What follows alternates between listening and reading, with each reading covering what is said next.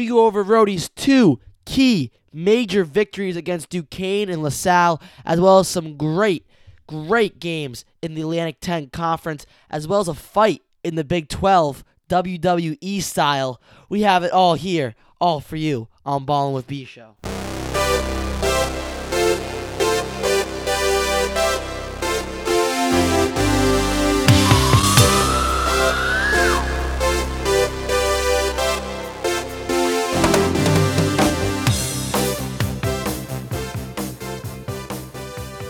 And welcome to episode 13 of season 2 of Ballin' with B Show. I'm your host, Gavin B Show, as always. And Rhode Island had I would say one huge game, but you can't look over the other, as they played last Saturday against the LaSalle Explorers home at the Ryan Center. With the Rams, they wanted to get that lead growing early. It was a close one in the first, I would say, couple minutes, and Rhode Island kept getting 7-point, 6-point leads throughout the first half that were then diminished by the LaSalle Explorers, especially when they first actually went up 7-0 in the game, and LaSalle countered it with a 7-0 run of their own. At halftime, Rhodey latched on to a 6-point lead before blowing it open, actually, with around 10 minutes left to go. They took a 14-point lead in the second half, and it looked like as they were just going to run away with it, maybe a 20-point victory, but LaSalle didn't give up. They went on to a 17-2 run and took the lead against the Rams late in the second half. Not what you want to see from Rhode Island, but nonetheless, a couple key shots, fast Russell down the lane, a couple Cyril Langevin layups led Rhodey to a 66-63 victory. Not the prettiest one at all. Hung on to the edge of my seat, but no real star from Rhodey, just an all-around effort in this one. Fast Russell had 13 points, Jeff Doughton had 10 points, and Antoine Walker and Mekhi Long both added 9 of their own. On the other side of the ball, Isaiah Diaz, real key guy to look out for. He damaged the Rhodey defense. He had 19 points, as well as Scott Spencer, another guard, had 14 points of his own. Rhode Island shot their average 40% from the field, while LaSalle shot 48% from the field, making 25 of their 52 attempts. Rhode Island, of course, struggling from three, led to that 17-2 lull there. They shot 23%, 4 for 17, while LaSalle, on the other hand, shot better, 38%, 8 for 21. Looking at all these numbers, you realize better field goal percentage, more field goals, better three-point percentage, more three-pointers. How could URI possibly win this game? It was free throws. The Rams went 22 from 32 from the charity stripe, going 68% compared to LaSalle's 5 for 11, 45%. Rhode Island forced 22 turnovers, but they did cough the ball 16 times. Obviously, not as good as their usual, around 12.4, 12.6, but they did force 22 turnovers, which were major in that game when it came down the stretch when they needed a couple buckets to regain that lead and get control in that one. This game was really just one where you don't want to look back on. It's one you want to look into the future. You have Duquesne last night on Wednesday, and you don't want to look back. All right, it was an ugly game, ugly finish, ugly overall in every aspect of Rhode Island. Their defense splintered. Their offense was, of course, stagnant. So Rhode Island wanted to get ahead. I think all the Rhodey fans wanted to just skip this game, give us the win in the win column. I don't know how he did it, or I don't care how he did it, how much we beat him by. Let's just move on, because Duquesne came into town last night at the Ryan Center, and in the first half, the Dukes did not waver. They ended up leading at halftime 38-30. The Rams couldn't seem to get anything going on offense. Their defense was just letting easy penetration, leading up to kick-out threes, and Cyril Langevin was in foul trouble early. I think he got 2 fouls in the first 3 to 4 minutes. He was out for the rest of the first half, and the offensive rebounding on Duquesne was superb. Rhode Island could not box out a man, and it was just a horrendous look for the Rams, down 38-30. And out the break, the Dukes came out scoring an easy bucket, giving them a 10-point lead, 40-30. And the fans at the Ryan Center were just disappointed in the play as of then. But Rhode Island turned it around, and I mean turn around. They turned it around quick. They used a big run, a 10-1 run, to bring the score within 41-40 until they finally got the lead and got ahead to 46-41, where then Duquesne would have hit a layup and a three-pointer to knock the game back up at 46. And the Ryan Center was loud. It was noisy. Seeing how horrendous this team played in the first half and those first 2 minutes of the second half, when they turned it on, the fans let them know. And the Rams fed off that energy and went on to win. Ready? 77-55, a 22-point victory for Rhode Island. Once they got that lead, they never looked back. You had big-time shots from Jeff Dowtin, who's hitting shot clock buzzers like it was nothing. He looked like vintage Kobe out there, hitting those fadeaway jumpers from the wing with 17 points and 5 assists. Fast Russell getting to the rack and doing what does best is getting steals with 23 points and 4 steals. And Tyrese Martin added a double-double to his stat line with 13 points, 11 rebounds. The Dukes were outscored 47-17 by the Rams, a 30-point margin. They were led by Marcus Weathers with 20 points and 7 rebounds, and their other forward looked to be key in the game. Michael Hughes with 6.7 rebounds. During that URI run, he got a little chippy with Jermaine Harris. The ref had to stop the game, talk to the two, almost got teched up. Fans thought he should have got teched up, and for the rest of the game, he got booed whenever he touched the ball. The Rams faithful let them know what they think about Michael Hughes and his play. And once they got Cyril back out there on Michael Hughes, he was just fading away from the bucket. He did not want to enter that paint against a physical 6'8", 240, 250 Cyril Langevin, and it showed. As down low, they couldn't really get anything going besides Marcus Weathers, who fouled out with around 5 minutes to go in the second half. Really was the last hope for the Duquesne Dukes in that one. The Rams shot an amazing 49% from the field, making 31 of 63 tries. Three-point percentage went for 6 for 14 at 42%. Their free throw percentage, they didn't get to the line a lot. They shot 52%, 9 for 17, and they only coughed the ball up 7 times all game while forcing 17 Duquesne turnovers, which was a big difference when it came to that stretch. It was a fat steal, Tyrese Martin tip in the air. It was all these different things, deflections, and Rhode Island just kept running and getting fast break points, especially thought the tide was going to turn when Tyrese Martin got a tip and a steal down by 3. He ran over, went to the layup, and put it right off the bank board for 2, and got that game within 1 point, and the fans loved it after a timeout from Duquesne. The Ryan Center was on its feet. It was noisy. The students and all the fans brought the ruckus, and when that final buzzer went off in the second half, when the clock hit 0, Ram fans were as loud as they could be for a huge win over the Duquesne Dukes. The defense was there. The clutch shots, especially from Jeff Dowtin, was there. And this win over the Duquesne Dukes bumped Rhodey 10 spots in the net ranking to number 52 and 9 spots in the Ken Palm rankings to 59. Both great signs for Rhodey's at-large hopes for the NCAA March Madness tournament. But we cannot stop there. They got 2 tough road games ahead of them. On Saturday, the 23rd, they travel to Olean to play St. Bonaventure, a testy team with solid guard plays. The Bonnies led by guards Kyle Lofton, Jaron English, and Dominic Welsh. Lofton averages 14.3 points a game and 6.4 assists. Jaron English averages 11.3 points, and Dominic Welsh averages 10.9 points and 6 rebounds. Their main big man, Osun Oshuni, will be out due to injury on Saturday, which will be a big help for Rhode Island. If they can really facilitate to Cyril and Jermaine down low, it could be big games for both of them, if not Antoine Walker as well. Look to the other side of the ball, you have Fast Russell, who's averaging around 19.4 points a game and 4.7 assists, and 5th in the nation of steals with 3.3 steals a game.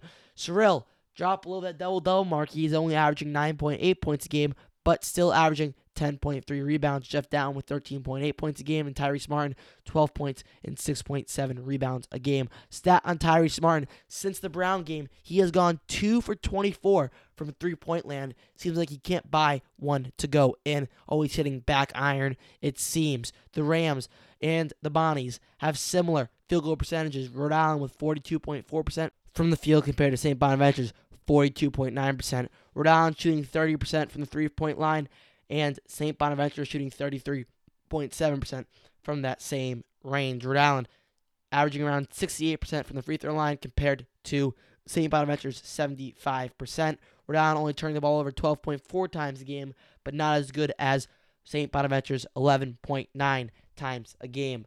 A big thing to look out for is that St. Bonaventure has a huge win over a quad one win, a neutral game against Rutgers, where they defeated them 70-64, but they have lost to Canisius, Siena, and they did get mauled in back-to-back games. And yes, mauled. I think both 20-point defeats against VCU in Dayton. They're led by head coach Mark Schmidt. Main goal for Rhodey, Oshun Osunniyi out.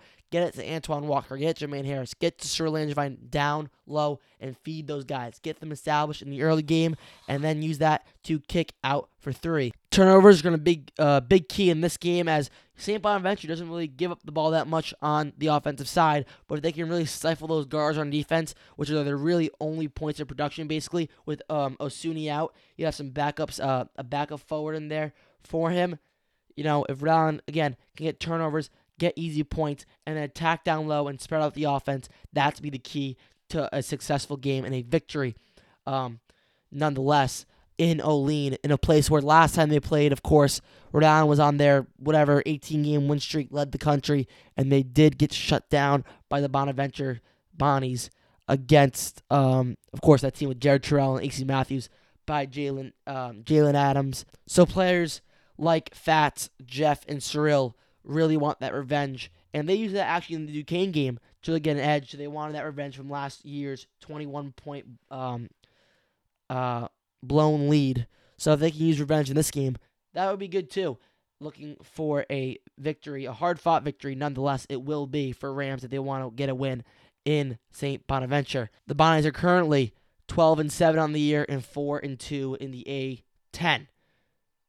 We can move on now to Tuesday night's matchup on the road in Fairfax, Virginia, against the George Mason Patriots, led by their head coach, Dave Paulson, and guard Javon Green, as well as Jordan Miller. Javon Green averages 14.8 points a game and 5.9 rebounds. Jordan Miller with 12.7 points a game, and their forward, A.J. Wilson, averaging 11.4 points and 8.4 rebounds a game. They're going to be without star guard Justin Kier, who I think had a knee or leg injury. I don't know where in the leg, but he had a season-ending leg injury. He really tore up Rhode Island last year at the Ryan Center. Again, another revenge game for the Rams. So they're looking for that revenge against a very similar George Mason team, but without Justin Kier. It's going to be hard to stop those quick guards from Rhodey. George Mason shoots the ball around 42.3% from the field and 32% from the three-point distance, and they do shoot 71.8% from the charity stripe, and they do turn the ball over 12.8 times a game. They have a W over Navy and Nebraska, probably two of their biggest ones, but they have lost to, of course, Maryland, who you or I played in the early going of the non-conference, and they did lose on the road against a, stealthy, but, I'll say stealthy, a George Washington team. Rhode Island's keys to that game: definitely expose the guard play. Without Justin Kier, Rhode Island's got to have a great guard play. If they have, Fats going, if Tyrese can start hitting threes, that would be great. If Tyrese starts hitting threes anytime, I would be happy. But Fats and Jeff got to step up like they did last night. And if they can do that and force turnovers, always force turnovers is a key, but they can really play great defense against Javon Green and Jordan Miller and really limit those chances of getting any three-point shots off or any easy buckets, and they can play great themselves. That'll be clutch to a Rhodey victory in that one. So, we've gone over Rhodey's past two and their next two upcoming games. So let's get into some great A10 action. We start here on Friday night. Last Friday, number 13 Dayton paid a visit to St. Louis to play the Billikens, and wow, this game did not disappoint. St. Louis has as much as a 13-point lead late in that second half, but Obi Toppin, Jalen Crutcher, and the Dayton Flyers just did not stop. All right, they just kept running, they kept gunning, and they came back and they actually took the lead late in that second half until St. Louis got a layup to go at the buzzer to send this game into overtime. Now, when I say St. Louis stinks at free throw shooting, they rank second worst in the NCAA in free throw shooting. Their two best players, I think Goodwin shoots like 54% from the free throw line, and I think Hassan French shoots like 34% from the free throw line. Not good. It really hurt them in overtime. They got to the line a couple times, so they could not get some shots to fall.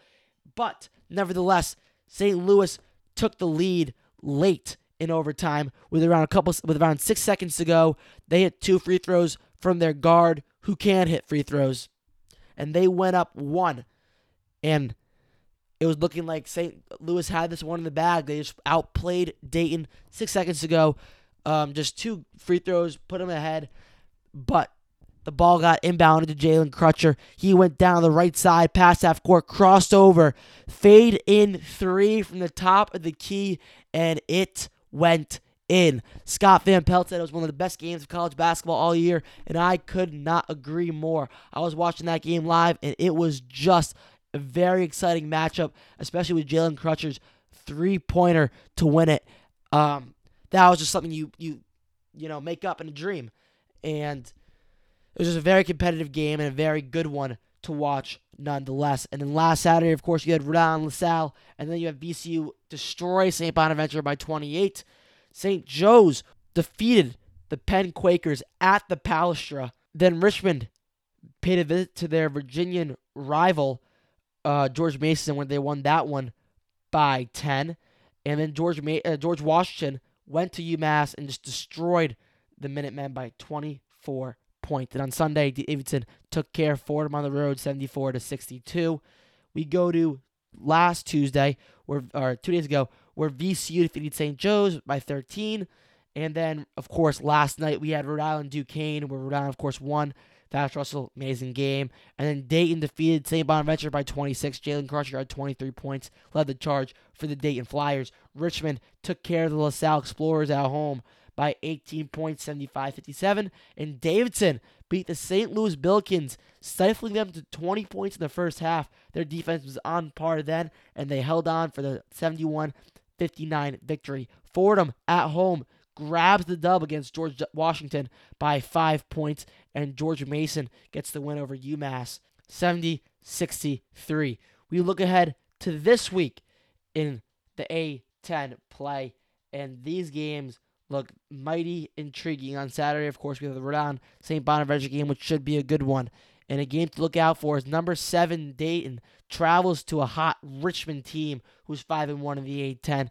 True game to watch out for, as well as George Mason traveling to Davidson, one where Davidson get back on the right step and then get a win over George Mason. Then we're looking at the Tuesday night. It feels like Richmond plays the gauntlet this week. After that, they have to travel to VCU and play them on Tuesday night, as well as Rhode Island traveling to the Eagle Bank Arena to give a visit to the George Mason Patriots. And then next Wednesday, we have number 7 Dayton traveling to Duquesne. Hashtag pack the PPG. Yes, pack the PPG. That's where the Dukes will be hosting the Dayton Flyers. And then not really any competitive games after that on Wednesday. Davidson travels to a pesky George Washington team in D.C. at the Charles E. Smith Center. St. Bonaventure travels to Fordham. St. Joe's plays UMass, in which should be a good one for the battle of the worsts. And then St. Louis plays LaSalle. But I really highlighted those great games because there are a few of them. There's like 3 or 4 very good games in the A10. And to finish off this segment, we're going to go through the standings throughout the A10 after last night. In first place, Dayton holds with a 17-2 record, 6-0, perfect in the A10. In second place, Richmond with a 15-4 record, 5-1 in the A10. In third place, you have your own Rhode Island Rams at 13-5 on the year, 5-1 in the A10. And that win over Duquesne puts them over the edge as Duquesne drops the 4th spot in the conference at 5-1 in the A10 and 15-3 overall. And that 5th seed, St. Bonaventure, has it at 12-7 and 4-2 in the A10. And VCU in 6th place at 14-5 and 4-2 in the A10. Davidson in 7th at 9-9 and 3-3, as well as St. Louis at 3-3 in the A10. They are 14-5. And then you got a slew of teams, George Washington and George Mason at 2-4, as well as a couple, LaSalle, Fordham, UMass, tied at 1-5, and then St. Joe's bringing up the rear at 0-6. Now, we look across the nation, and there were fireworks in the Power 5. Let's start last week. And last Friday, Iowa upset number 19 Michigan at Iowa, 90-83. Louisville goes on the road to Duke and defeats the Blue Devils 79-73 on Saturday. And Florida defeats one-loss Auburn, now two-loss, by 22 points, 69-47. Kansas State defeated West Virginia at home, big time, by 16 points. Penn State upset number 21 Ohio State. Don't really know if it's an upset anymore. Ohio State's been struggling. I think they lost the last 5 of their last 6. Penn State won that one by 14, 90-76. DePaul upset number 5 Butler, who has been struggling, 79-66. We moved to Tuesday. Last Tuesday, we had Villanova and Butler, where Nova would beat Butler by 15. TCU then would go on to upset Texas Tech in Fort Worth, 65-54. And we've all been waiting for number 3 Kansas beat rival Kansas State in the Sunflower Showdown at the Fog Allen Fieldhouse, but without some late game fireworks. Kansas was up big late, and with around 10 seconds left, similar to the Maumon incident, a Kansas player, defended off, or trying to defend off Kansas State players. There's like 10 seconds left. They're just trying to run the clock out, and the Kansas State player actually stole the ball and tried to go up for a dunk, but that same player who the ball was stolen from went up and threw it down. A massive block, and that same player would go on to look over the player, step over him, and then the benches cleared. It was mayhem. One guy even had a chair in his hand like he was about to WWE, absolutely rock someone in the back of the head, do a little fake knockout, boom! You never know what's going to happen in those scenarios. That player was actually suspended 12 games for his incident after being suspended indefinitely by Bill Self and the Kansas Jayhawks. Obviously not a good sight to see, but there was action in Kansas. I would say Kansas State didn't really go out without a fight, as they actually did have a fight. So then we moved to yesterday rather, and Iowa defeat number 24 Rutgers. Yes, Rutgers is ranked. They are that good. Number 24 Rutgers, 85-80. And Tulsa hosts number 20 Memphis, and they absolutely obliterate the number 20 ranked Memphis Tigers. Listen to this score, 80-40. An absolute thumping of the Tigers in Tulsa. This week, we don't have as much action as last week, but we do have some good ones. On Saturday, we have number 9 Nova visiting the Providence College Friars in what should be a good one in the Big East. Number 21 Illinois travels to Michigan. And don't forget, on Saturday as well, you have the SEC Big 12 Challenge, including games like number 15 Kentucky traveling to Lubbock, Texas, to face number 18 Texas Tech. Baylor travels to Florida, and what should be a great one. And let's talk about Saturday night. We got some Pac-12. We have some Pac-tion on Saturday night. We have the fight for Arizona as the Wildcats travel to ASU in what should be a great one there in Tempe, Arizona. And then a real good one next Wednesday. West Virginia travels to Texas Tech in a game with major Big 12 implications. And that's going to wrap it up tonight. Rhode Island, 2 big games when it comes to A10 play. Of course, the big one on Saturday against St. Bonaventure, and then one on Tuesday where they got to hold on against George Mason on the road. Stay alert for next Thursday's episode. We'll go over Rhode Island's game, especially next Friday night against the VCU Rams. That one should be good, so stay tuned for next Thursday night to get that preview. We got an upcoming week for Rhodey. That will really test the Rams. I'm really excited. I hope you are too. As always, Rhodey.